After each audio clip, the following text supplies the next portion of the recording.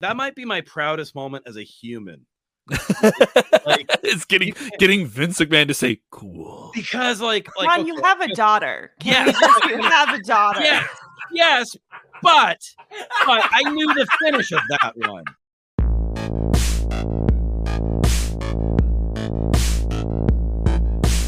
I am Kev Kellum for Sportskeeda. More importantly, John Ryman, former WWE writer, you can introduce me to the collective of people you've put together for this new podcast. This is launching on iHeartRadio. It is coming out the Wednesday before WrestleMania. It is called Turnbuckles. Now, a lot of wrestling podcasts, but this one has a sweet, sweet appeal to it. And what is that, John Ryman, writer for WWE? Well, that is that it's myself. It's three of my best friends. It's a fellow former WWE writer, Julie Harrison Harney, and then we have former, I would say WWE kind of dynasty member, Tim Silfies, son of the great Kerwin Silfies. So we all have ties and have spent time in Stamford and with the WWE family. And then there is perhaps the most knowledgeable of all of us, kind of the Carl Pilkington of our group, if you will. Boy, that if a Carl Pilkington reference doesn't tell you why I'm not still in Stamford, I don't know what to tell you. But the idiot savant, the Forrest Gump of WWE, Tommy Rico, my good friend, and we're all gonna we're just gonna talk some wrestling, man. That's what it's all about. Sports entertainment. Sports entertainment. Get it right, John. I got zapped in the neck. It's a thing. It's a 5-year thing. The chip still works. You got to wear the collar for 5 years after you leave. So an NDA and then the collar. Vince puts the collar on you, which is pretty cool. By the way, Kev, we feel really spoiled by the graphic. The graphic is of yes, the graphic is of AT&T Stadium several years ago. You get your own Titantron. Yeah, we get our own Titantron. So you guys all worked in the WWE system, which is evolved and changed since it was in the 80s and become very much a big-time presentation of wrestling, akin to a major television production now. When you guys came in, were you all wrestling fans? John, I know you are, but were you other guys in it? And Tim, I know it's a little bit different for you with your father, but what was your knowledge of wrestling coming into it? And obviously, Tommy, you're a huge wrestling fan, so you get to pick their brain a little bit. You get to ask them annoying questions that I would want to constantly ask when we're having a beer or something, right? And I have, and I do. Asking them questions. I had a couple of almost situations where I almost had an in on Tough Enough when that was with MTV, and I almost took the dive in as a writer when they were paying $15,000 a year in the late 90s. I was always on the periphery, and I wanted to be a wrestler at a certain point, which sounds ridiculous as it looks. But I was. You would never cut it with Johnny Knoxville. No, or Johnny Ace for that matter. Hey, come on! Don't talk that way about the guy who'd come in and pick up my stuff and throw it on the ground, and take my seat in the meeting. All right, okay, all right. Well, the curtain has been pulled back. So John, he had a favorite chair. It's not your fault. No, he did this cool thing. I will say it was awesome though, because he would shake your hand while he was moving your stuff. Okay, so it was this really smooth move where he'd make you feel important, and then you'd realize you weren't sitting there anymore. Oh, so I hats off to him. It's like a mugger if they're polite. Where you're all right. Yeah. And then I would just look over at Pritchard, who would just be shaking his head and not making eye contact. I wasn't quite sure whose side he was on. But. Now, John, you came from The Tonight Show. You were on a huge TV property jumping into WWE for a while. What was that like? Was it did it feel like a parallel move, or is it a completely different universe?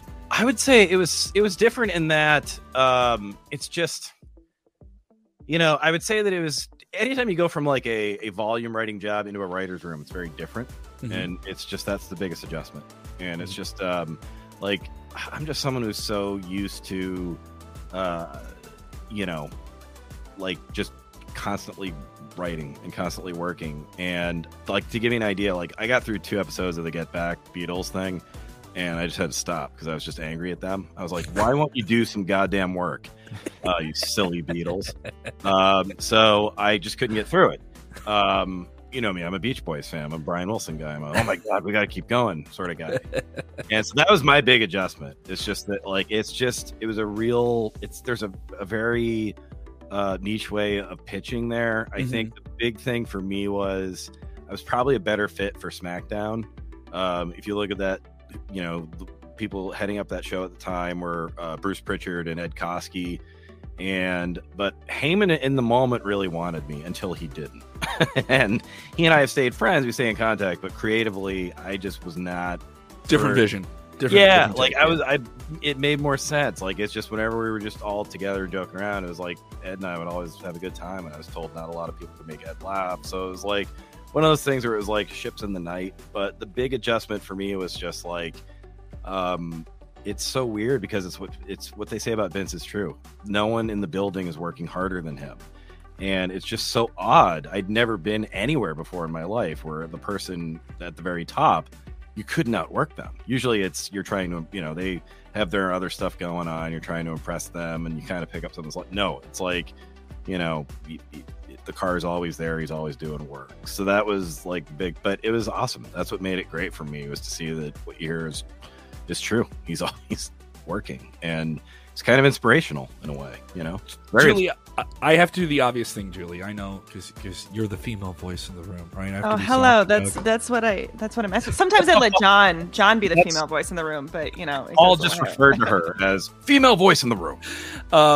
So it's a different environment, right? This is it's a very male-oriented superhero, testosterone-driven product. But obviously, I think WWE's made honest attempts to bring in more female fans with more stronger female characters, and now they were doing that with the creative process. When you were there, did you have that sense of it when you came in? It's like, no, we want to hear your take that we obviously can't create it on our own. We're just a bunch of dudes. What was it like when you came in there? What was the process like for you?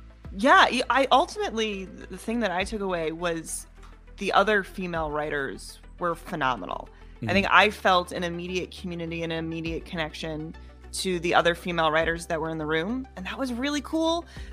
Working with Dana Warrior was amazing. She really took me under her wing. She taught me a lot about how the process worked. I loved learning about her writing style and her creation of characters. I mean, she just has the most wonderful vision. Betsy was there when I was there, and we had a writer's assistant, Christine, who was also amazing. And I think what I was really lucky to have was that this group of female writers really stuck together and really supported one another and did a lot of projects together. And so the normally competitive environment that I think a lot of other people may have felt when they came into WWE, I did not get that at all. I felt a real kinship and a camaraderie with the other women at WWE. They were amazing. I got really lucky. I think I got really, really lucky. And it's good. And it's a world where it's kind of like it's like high school that never ends. You just keep going to the next thing, and we're fighting to the next big prom at the next Mania, or, the next big end of the year. Tim, for you, your father's in the business, so you're around it the whole time, right? Yeah. I mean, I don't remember a time not being in it.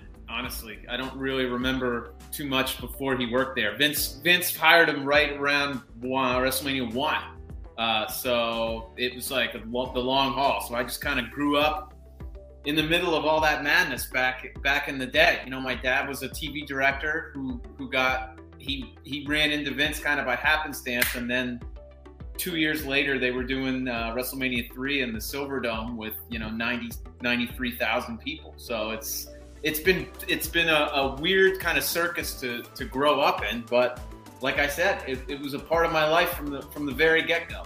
Is there ever been a time when you started telling someone who was like out of that bubble, and you're just like, yeah, so I'm hanging out with so-and-so, and this happens, and I was at a birthday, and people are like, wait, what? Like, is all this always been natural to you? Like, there's never been oh, wow. Like, yeah, I was around it since kind of both. Yeah, it's been natural, but then, you realize it's not natural. And this was, in the kayfabe years in the beginning, it was like, I had to sort of, people would always ask me, is wrestling fake? And they would ask about, because this was in the 80s. Son, when you go to school, remember, protect the business. Always.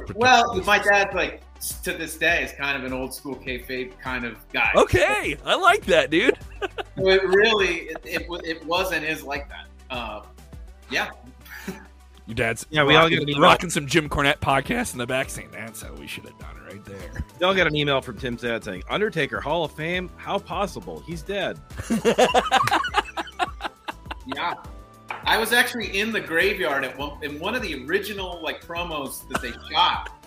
My dad brought me to the shoot at midnight in some graveyard when I was like 8 or 9, I think. You're an 8-year-old kid just walking around. The Undertaker is doing the Undertaker shtick. Doing promos, yeah, in a graveyard. I don't know where the graveyard was, but I was just like, that's like the highlight of Bruce Pritchard's career. He talks about that all the time. Oh well, yeah. I think if it's the same one, yeah, I was. Oh my gosh, that's so amazing. So what were you, the designated driver? Yeah, Tim at the hearse at age 11. I just kind of like wandered around. And my dad was working. And was just like, just stay out of trouble. I love the idea of Bruce cutting the segment. Go, cut, Kerwin, get your son out of the coffin. Come on.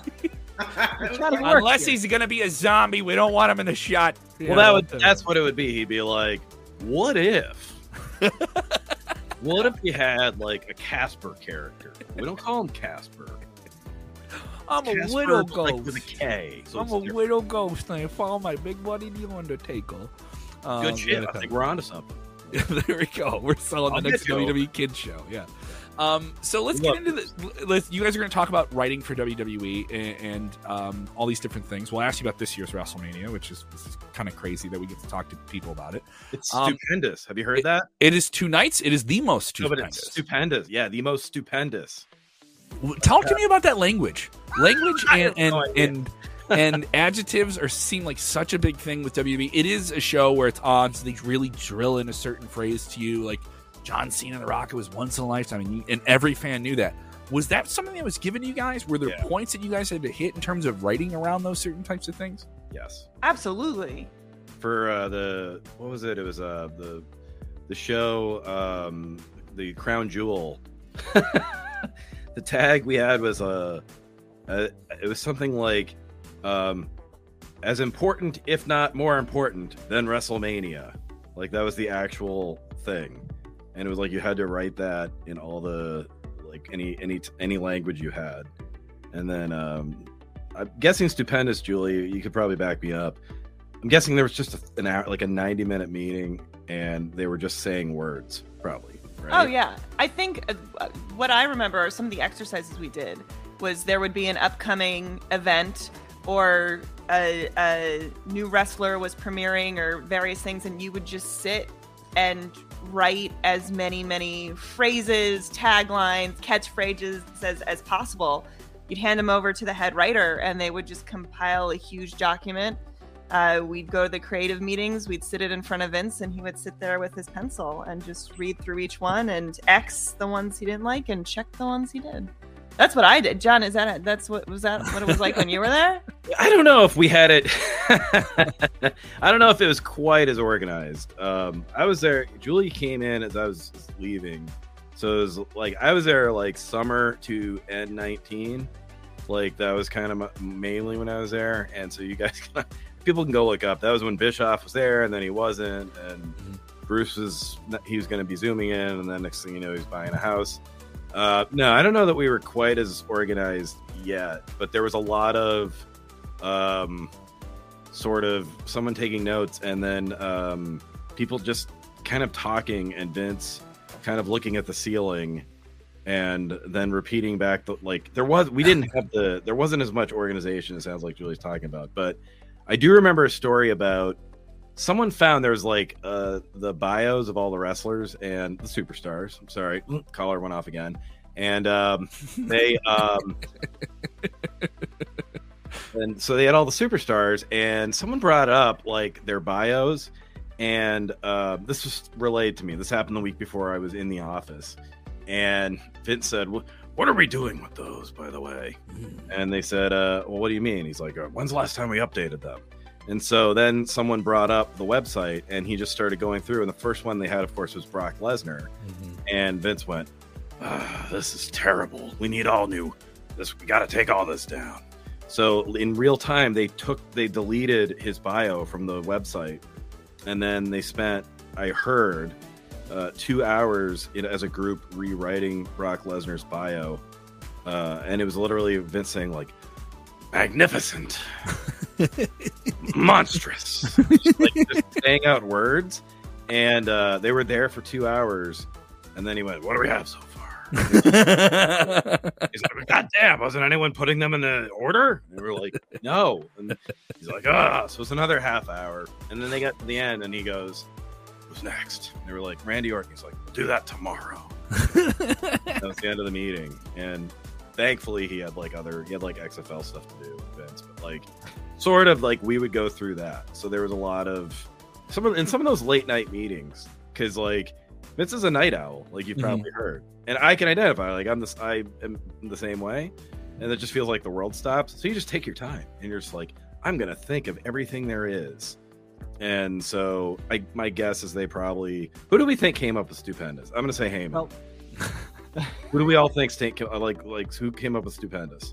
I think it's Vince. I mean, in the Pat McAfee interview, Vince, they asked him about Stupendous, and it really just came down to him liking the word, and it was just that simple.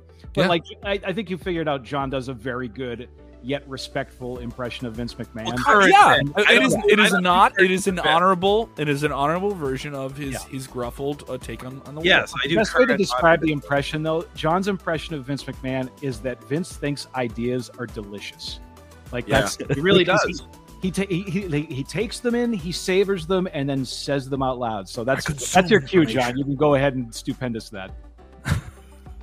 Stupendous. Superstars, and he would bang his pencil. Are stupendous. I think we can go home. So let's get into this. You guys go home. I'm going. Your time in WWE, and Tim, I want you're involved in this. What is the proudest thing that you were involved in getting to television that fans got to see? What is the thing that you saw get on television? You're like, I helped make that. Here's my contribution to it. Here's what somebody else contributed. Here's where the talent really brought it home. Show that process that you guys were the most proud, because it's a very hard process to get through to get something on TV, right? Yeah, I mean, I'll let these guys go first, but it's very difficult at any show. People have to realize that. So, like, I'm gonna say it. Internet wrestling community. Sorry, I was trying to give it up for Lent. That phrase. My collar went off. Your collar. My sports key collar went off. No, but everyone that says like what's going on? It's all problem. It's like, guys, it's any TV show. Yeah. I mean, like I said, go watch the Beatles thing. It's a writer's room is painful when you have to try to honor everyone's ideas sometimes, especially when everyone's kind of not on the same page or trying to figure things out on the fly. Julie, what's the coolest thing? I already know what your most infamous thing is. We're saving. I do. Yeah. Tell me the good one though. The good one. Anytime I got to write with Kairi Sane and Asuka when they were the Kabuki Warriors, I just have the fondest memories of sitting with them in the hallway, backstage, working on how they would deliver the promo and what the best way to do something is. One of my favorite moments is we're backstage and we're working with Asuka and Kairi, and there was a word in English that we were trying to translate, because obviously Asuka sometimes speaks Japanese when we're in the ring, and we didn't know that word, so we had to pull out Google Translate to attempt to tell Asuka the word that we were trying to tell, and Google Translate wasn't getting it right. So it was just this really wonderful, fun moment of her about to go on stage and us just getting a new rewrite and trying to tell her what word she needed to say in Japanese as she was about to go cut her promo in the ring. I have incredibly fond memories of working with both of them, and really enjoyed any time I got to write for the Kabuki Warriors. It was my favorite. I didn't write this piece, but I was a part of it. This was not written by me.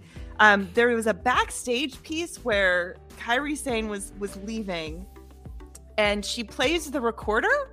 Yeah. And it was probably one of my favorite moments, because we just wanted to have like a fun, silly thing, and we asked Kairi, like, do you play like an instrument? Do you have something that you could be doing backstage? I think she gets, is it Nia Jax that comes out? So I think it's Nia. She comes out and backstage, and she attacks her. We asked Kairi, we're like, do you play an instrument? Is there anything you can be doing or practicing? And Kairi was like, I play the recorder. And we were like, I mean, that's the bit. That's all that it is. You couldn't write a better version of it. That's the bit. I just hear Vince being like, because she was leaving, and you're like, God damn, this whole time she played the recorder. Well, I wasted it. looking at her play it onto the ring. It was, and then she actually lost the recorder. We couldn't find it, and so we were all scrambling. It's a team We can effort. be selling recorders coast to coast. That's how you're saying recorder. It's a merge opportunity. But it was one of those things where I was sent off. They were like, Julie, we're gonna record, so you need to find the recorder. Where's the recorder? And so I'm like rushing around trying to find, because it wasn't a prop. If it's a prop, it goes through our prop team, obviously, and they hold it. But this was her recorder. So it was like, she had it, she held it. So it was me going on a hunt to find this recorder because she'd been practicing all day for it. So in my mind, I didn't write it. I wish I could say I wrote the recorder because I didn't write it, but I was on set helping with it when it was being produced, and I feel very proud to have been a part of it. Tim, obviously, maybe you told us as a child you got to hang out with an Undertaker in a graveyard, which is insane. Yeah, stuff like that was great. What do you dream of then when that's your actual life as a kid? But again, I didn't really understand that it was strange. Like I was just I dreamt that I was watching TV and doing regular normal kid things. So weird. Yeah, exactly. I don't know. Like I don't have a lot of my first person stuff would not be as involved as theirs is. I mean, I know my dad. Again, I can speak through him kind of that he talks fondly about lots of things through the years.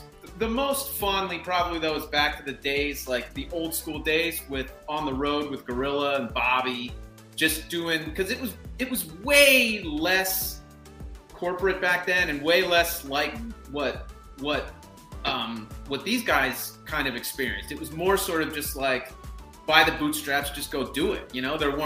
I don't think there were as many writers, if any. There weren't really, it was just sort of like just doing stuff. So my dad always talks fondly about going and doing promos with Gorilla and Bobby and hanging out with Andre and doing stuff. I mean, a story he told me the other day that actually I was dying was he was doing a promo with Bobby and Gorilla at a casino. And Gorilla very fond of gambling. Right. So Gorilla's gambling in this sort of bit that they're doing. And they said like if he's going to be on the floor, he has to gamble. So my dad was like, okay, and Gorilla was like, sure, I'll do that. So Gorilla's playing cards, gambling, and he's the whole time Gorilla's like on point, in character, focused on like it seems like he's just like not even paying attention to the cards. So they finish, and Gorilla throws $100 chip at the dealer, and my dad's like, "Did you just tip that guy $100?" And Gorilla's like, "Yeah." And my dad's like, "Why'd you do that?" Gorilla's like, "Because while we were shooting that, I won $10,000." I was like, "What?" And Gorilla cashes out and has like a pile, and that's what it was like back then, back in the day. I guess it's one of those times the casino manager should have come over and said, "Will you stop?" Yeah, exactly. He likes to gamble. I mean, I remember when I was a kid, my dad bet. He got sucked into some of the betting circles with Gorilla, and he once bet like $500 on the Bud Bowl. Like in at the time, I was like, okay, and in retrospect, it's like my college was coming. Like, what are you doing? Betting $500 on Bud Light. Like, you realize this is not a shoot. This is. You met in college. Were you there because of some puppy bowls that went your way? I don't really know. But anyway, amazing. John, I know you had some unique experiences in the very intense creative process that was creating Bray Wyatt and bringing the Firefly Funhouse to television. I got there right after that, and right when they were, I don't know if we can ever say that they quite figured out what to do with it, because obviously, here's the thing with Firefly Funhouse. Pandemic hurt that. There were a lot of cool things, coming up with that, and a lot of that is crowd reaction. Mm-hmm. Very briefly, and that was probably I think we had Bray for about 2 months with the Raw side, and so I got to pitch a lot on Bray, and the key with that was you had to do it in the production meeting. You had to get your ideas out there so Vince himself would hear the ideas, because everyone wanted to pitch on the Fiend, and if you gave it to anyone else, you never knew if it would. It always struck me as someone who's been in a writer's room as like, oh, that there's a lot of writers working on that. There's so many different little things and everyone wanted to do that. And so there was a day when we knew there was going to be, we were closing every episode with the Fiend striking, and we were coming up with creative different ways to do it. And someone was getting taken down at the end of a Raw, and it was going to be a new victim. And so I just was thinking about it, and I was thinking about how every time Bray struck somebody and took them out of action, he'd hang the picture behind him on the wall as kind of a memorial. And that reminded me of the Haunted Mansion at Disney World, about when you go in and you see the portraits on the wall. And so I'm thinking, and I was like, I'm just like remembering that, and I go, I know we're going. And so it was one of those days where Vince is like, anyone else have any thoughts? He being Vince, sorry, pronouns, but he was in a good mood. And we breezed through, and then all of a sudden he goes, "Were you ready to go?" And everyone went, "Yeah," and that's the wrong move. Like, Vince, you never want to say like everything's perfect, because then he went, "No one has any ideas. God damn, you think you've written the perfect Raw?" And then he started becoming Mr. McMahon. And so I said, "Sir, what if that's how you want to pitch your ideas? What if to signal that the Fiend was going to strike, we had an extra picture frame that's empty, and we come in on the Fiend, and he being the Fiend is hammering it onto the wall, and there's no one in the frame yet, and that's how we kind of hint that there's going to be a new victim at the end." And I was the home team, so we were meeting video conference, and Vince is like right up against, like I am now, like it's going, and he just kind of goes, "Oh, and he looks right at it, and he goes, 'That's cool.'" And said it, and then like the way he said it was like just the Vince you remember from like how, it was like his eyes got all big, like the GIF you see after he goes, "That's cool," and he takes the pencil. You can see Bruce running across like right away. He's like, "Yep, that's in," and everyone's going, "Oh wow." And then he goes, "Hey pal," he goes, "What's the line coming out of it?" And I just thought back to Disney World, and I went, "There's always room for one more." Ooh. And because I thought of how they said that, that's when I know how to man. Vince goes, "There's always room for one more." That's right there. That was not only that might be my proudest moment as a human. Like, it's getting Vince McMahon to say cool, because Ron, you have a daughter. You have a daughter. Yes, but I knew the finish of that one. And also there's I was in the ring, so to speak, in that case. I didn't have time to bask in that glory. But Vince, I had the chance to sit back and watch Vince McMahon. And my daughter, she was born, she came 2 weeks early. She was not happy. She did not sign off on that idea. So that was like, I walked out of the room, the doctors were like, "Hey, better luck next time." I was like, "I know, that was a rough meeting."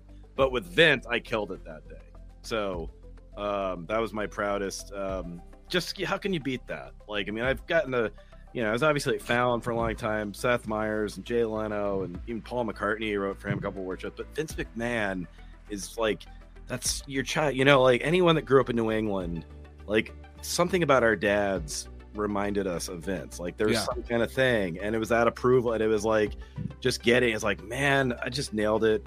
And it was on. I don't think I had much in that episode. I think I had a super short Baron Corbin promo or something, and not everything else got cut, and just nailing that, getting that just out of my mouth and just into the universe, and Vince liking it. It was on a tough day when you're just not doing great, you're not scoring, and all of a sudden Vince loves your stuff and shouts you out. He goes, gives you a wink and everything. It's man, that's just the best. And that's cool because it's not everyone. That's the thing other people have to realize is in TV, you don't always get that recognition. You don't always get that credit. But Vince, I always found to be, when he liked it, and even if they didn't do it, he'd say good thinking, or he'd say, or he'd explain why they wouldn't do it. But yeah, that was the coolest. That was my favorite. He is one of the most intriguing, creative people that has ever made anything, because the way WWE works, it never stops. So it just always. It's this thing that always has to be fed, and it's odd that his appetite for feeding it has never evaporated. It's never let up or anything. Well, people forget he being Vince, 40 years old, first WrestleMania, he's talked about it. He went bankrupt a bunch of times, and he spent like 40 years of his life, fighting and just trying to stay afloat.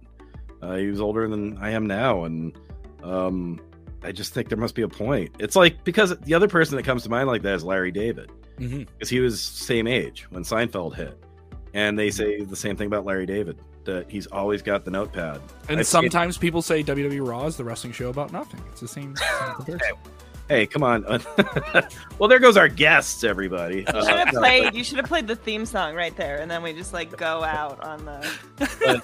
I'm saying the internet wrestling community. Collar going off. Those people drawn to is Vince, Jay Leno, Brian Wilson, Larry David, like those kind of people that are just always like, I gotta have more, I gotta write more, I gotta keep doing it, and it's like, it's just awesome, and it's like, God bless. So you think of how many of us over the last couple of years has just been like, God, who am I? What am I doing right now? And just when you find your thing and you're the best at it, it's awesome. Like I think those guys are the coolest.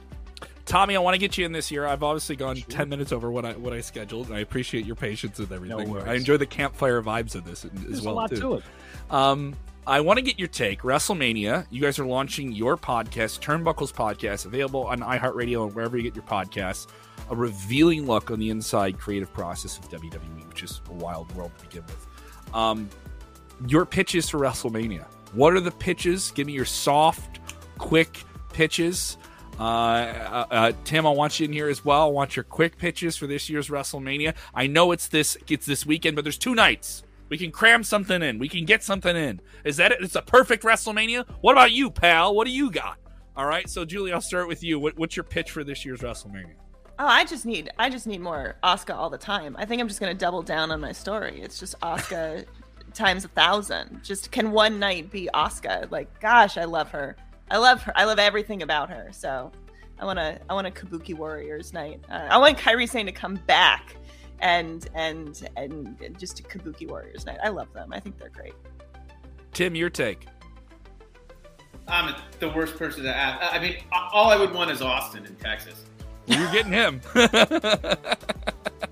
You're getting him. Yeah. What do you think of the build of that? It's been a wild one. I mean, we're not getting a match. We're getting a segment. No, I know. A segment. That's all I want. So I love Steve. I'm old school, so that's what I want. All right, they're not bad about that. Rico, what do you got, buddy? So I'm generally positive on the card the way it is. I know that's not popular on the internet, but I actually like the card the way it is. The one thing I would add, and I'm gonna break a little bit of news here. So John was talking about Bray Wyatt. So Bray Wyatt is out here. I live in Los Angeles. I'm a Boston guy, but I live out here now. And he showed up at the Improv to just watch a comedy show. And I got a call from a buddy of mine. He's like, hey, look who I met. And he sends a picture of him with Bray Wyatt, who literally looks like he's made of tree trunks. And he looked like he was having a good time. He said Bray was a really great guy. And then he disappeared. He disappeared into a fog. Yeah, well, I would love to see him reemerge from the fog at the end of night 2. Just bring him back. I mean, they clearly lost merchandise sales. He went out and did his thing. I think that's done filming, so hopefully he can come back. I'd love to see that at the end of WrestleMania night 2. Just have him a mythical character. John, give me your wild pitch for WrestleMania 38. I'm just going to piggyback off Tom. I think at the end of the main event, night 2, lights down, lights up, Fiend's in the ring, strikes everybody. Oh my gosh. And then pulls off the mask, and you bring back Jim Ross just to say, oh my God, it's John Laurinaitis. And then Johnny Ace, we never. And then instead of folding chairs, everyone gets to go home with a free Johnny Ace NFT. I'm nervous for this podcast. I'm going to be honest with you. I'm nervous for this podcast. The Titanic or signed up for, or anything that involves Paul running. I'll go for either one of those. Well, Julie, remember, it's on you now to get Asuka as a guest. So I know, right? It's good. That'll be in Google Translate the whole time. It'll just be Google Translate. That's all it'll be. That's fine. Did you guys launch socials for the Turnbuckles podcast yet? If people want to check it out, I don't want to miss any pitches that we're not supposed to pitch here. We're on Instagram, I think. Okay. And so you can find us there. And there's going to be. You're literally getting us before the drop. Yeah, I know. I just want to get you guys going. And obviously, if anyone is a fan of what you hear me do on Sports Key, check these guys out. They're wonderful, creative people. They're wrestling people. They enjoy it before they ever got to work with it. Tim was raised in it. I'm very jealous of him getting to hang out with The Undertaker as a child. That's unfair. But definitely check out Turnbuckles podcast through iHeartRadio on all major podcasting platforms, launching this Wednesday before WrestleMania. If you need even more inside scoopery, here's a deep scoop. Here's a real deep scoop. And this is just a fun, different take. I know there's a lot of options here, but this is a very, very different one. Thank you guys so much. And just real quick, I think it's just, we just have fun with it. Yeah. It's like we let everyone else go nuts and get angry on Tuesday, and then you can on Wednesday. You get our lukewarm take, which I think is the best kind of take. It is. Tell it, John. Thanks. You won't burn your mouth. We're fandom detoxed. Yeah, it's like you'll just get like, we've had some time to think it over, and maybe the golden egg thing didn't go great, but here's what we think they were trying to do. Here's the symbolism behind the golden egg. We'll go there. So the symbolism behind the golden egg. Let's read into it, right? Red Notice streaming now. Red Notice streaming now on Netflix. Yeah. SummerSlam, the most symbolic event. Everyone go home. I'm going to the gym. If nothing else, you can enjoy a very honorable, not disrespectful impression of Vince McMahon. Turnbuckles podcast. Wednesdays, launching the Wednesday before WrestleMania. Thank you guys so much. Appreciate the time. Looking forward to hearing it too. Thanks, Thank Kev. you. Thanks guys. much. Bye.